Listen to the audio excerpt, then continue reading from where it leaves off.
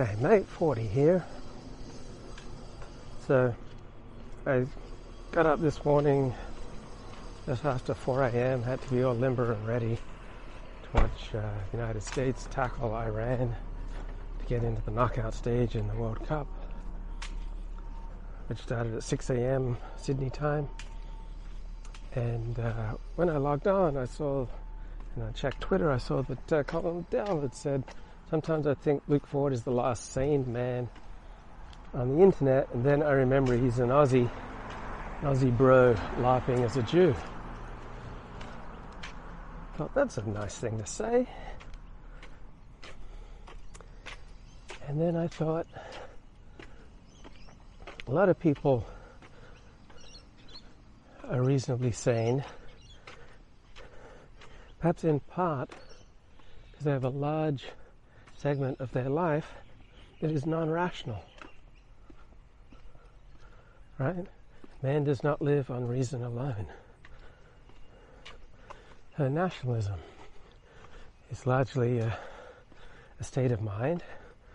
It's not necessarily the most rational thing, but it's a bond that you feel with members of your nation. And scholars of nationalism often say that nationalism can be best understood by looking at songs, looking at poetry, looking at effusions of emotion, rather than rational theses. And so too, the best marriages I've noticed, people tend to have highly irrational views of their spouse. Right? They believe that their wife of 50 years is the most beautiful woman in the world. And I've seen the scientific surveys that, having a vast overestimation of the value and worth of your spouse is one of the predictors for a lasting marriage. And I think about the enormous, emotion that I get from being a supporter of the Dallas Cowboys, Los Angeles Dodgers, or the American soccer team, or the Australian cricket team.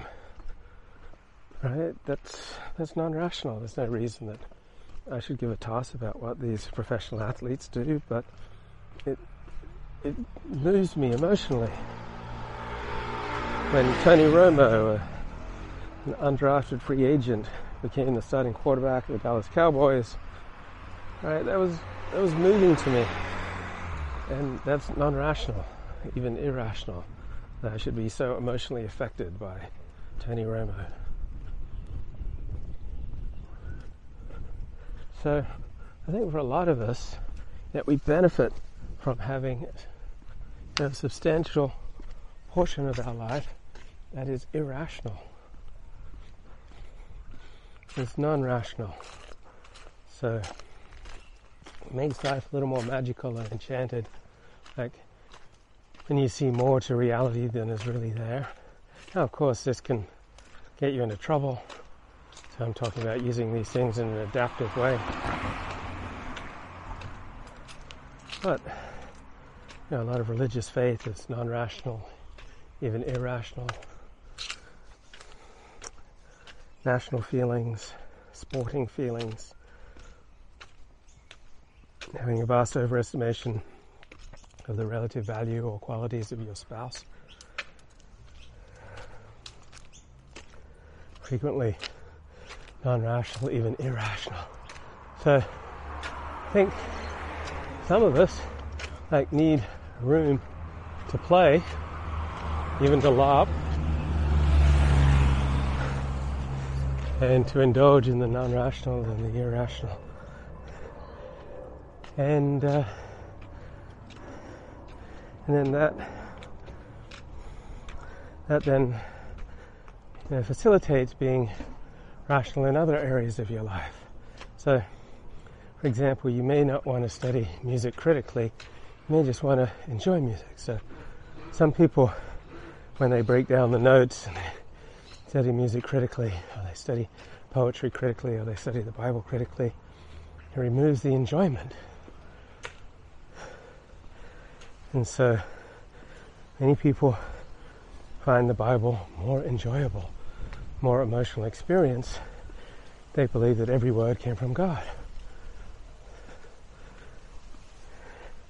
Many people get more enjoyment from music if they don't critically analyze it, or from movies, or from TV, or from novels.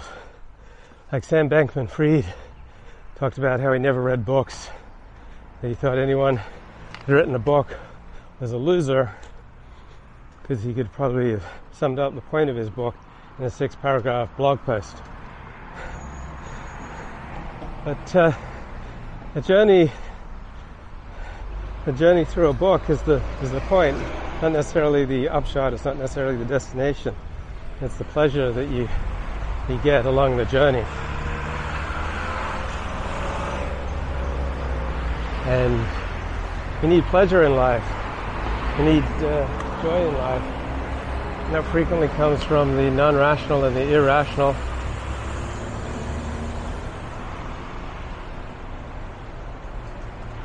And for example, I'm not taking bus 374, which is the fastest way to get where I want to go. I like taking light rail, even though it's going to delay me 20-30 minutes. I just like the slow, pleasant light rail journey rocking me back and forth. I'm not in any rush. About 12:40 p.m. on a Wednesday afternoon here in Sydney. And I'm just going to irrationally, non-rationally, and rationally make my way to Circular Quay next to the Sydney Opera House. Then maybe I'll take a ferry to Parramatta. And I intend to enjoy the journey. It's not just about getting to Parramatta. In fact, there's nothing in Parramatta of which I'm aware of that I want to see. I just want to enjoy what I believe is the longest ferry ride in the Sydney ferries. A nice leisurely 30-minute jaunt up to the Parramatta River. So, just because someone may be LARPing in one area of their life, and I don't accept that I'm LARPing as a Jew. Conversion to Orthodox Judaism is very demanding, and it remains an integral part of my life for way more than 20 years now. Most of my friends are Orthodox Jews. I spend most of my social time with Orthodox Jews and Orthodox institutions, doing Orthodox rituals, participating in Orthodox study of Torah, having meals with Orthodox Jews. Right? It's a high intensity, high demand religion. It's not something that you can just LARP at. All right? You spend so much time in synagogue, so much time around other Orthodox Jews, that if it was just a LARP for you, people would just see through it in a second.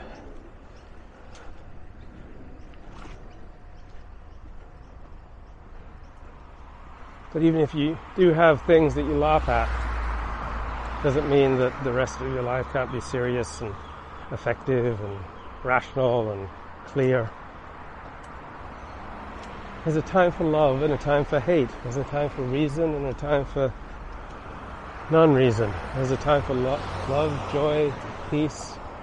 There's a time for anxiety and fear and revenge. For everything there is a season and a purpose under heaven.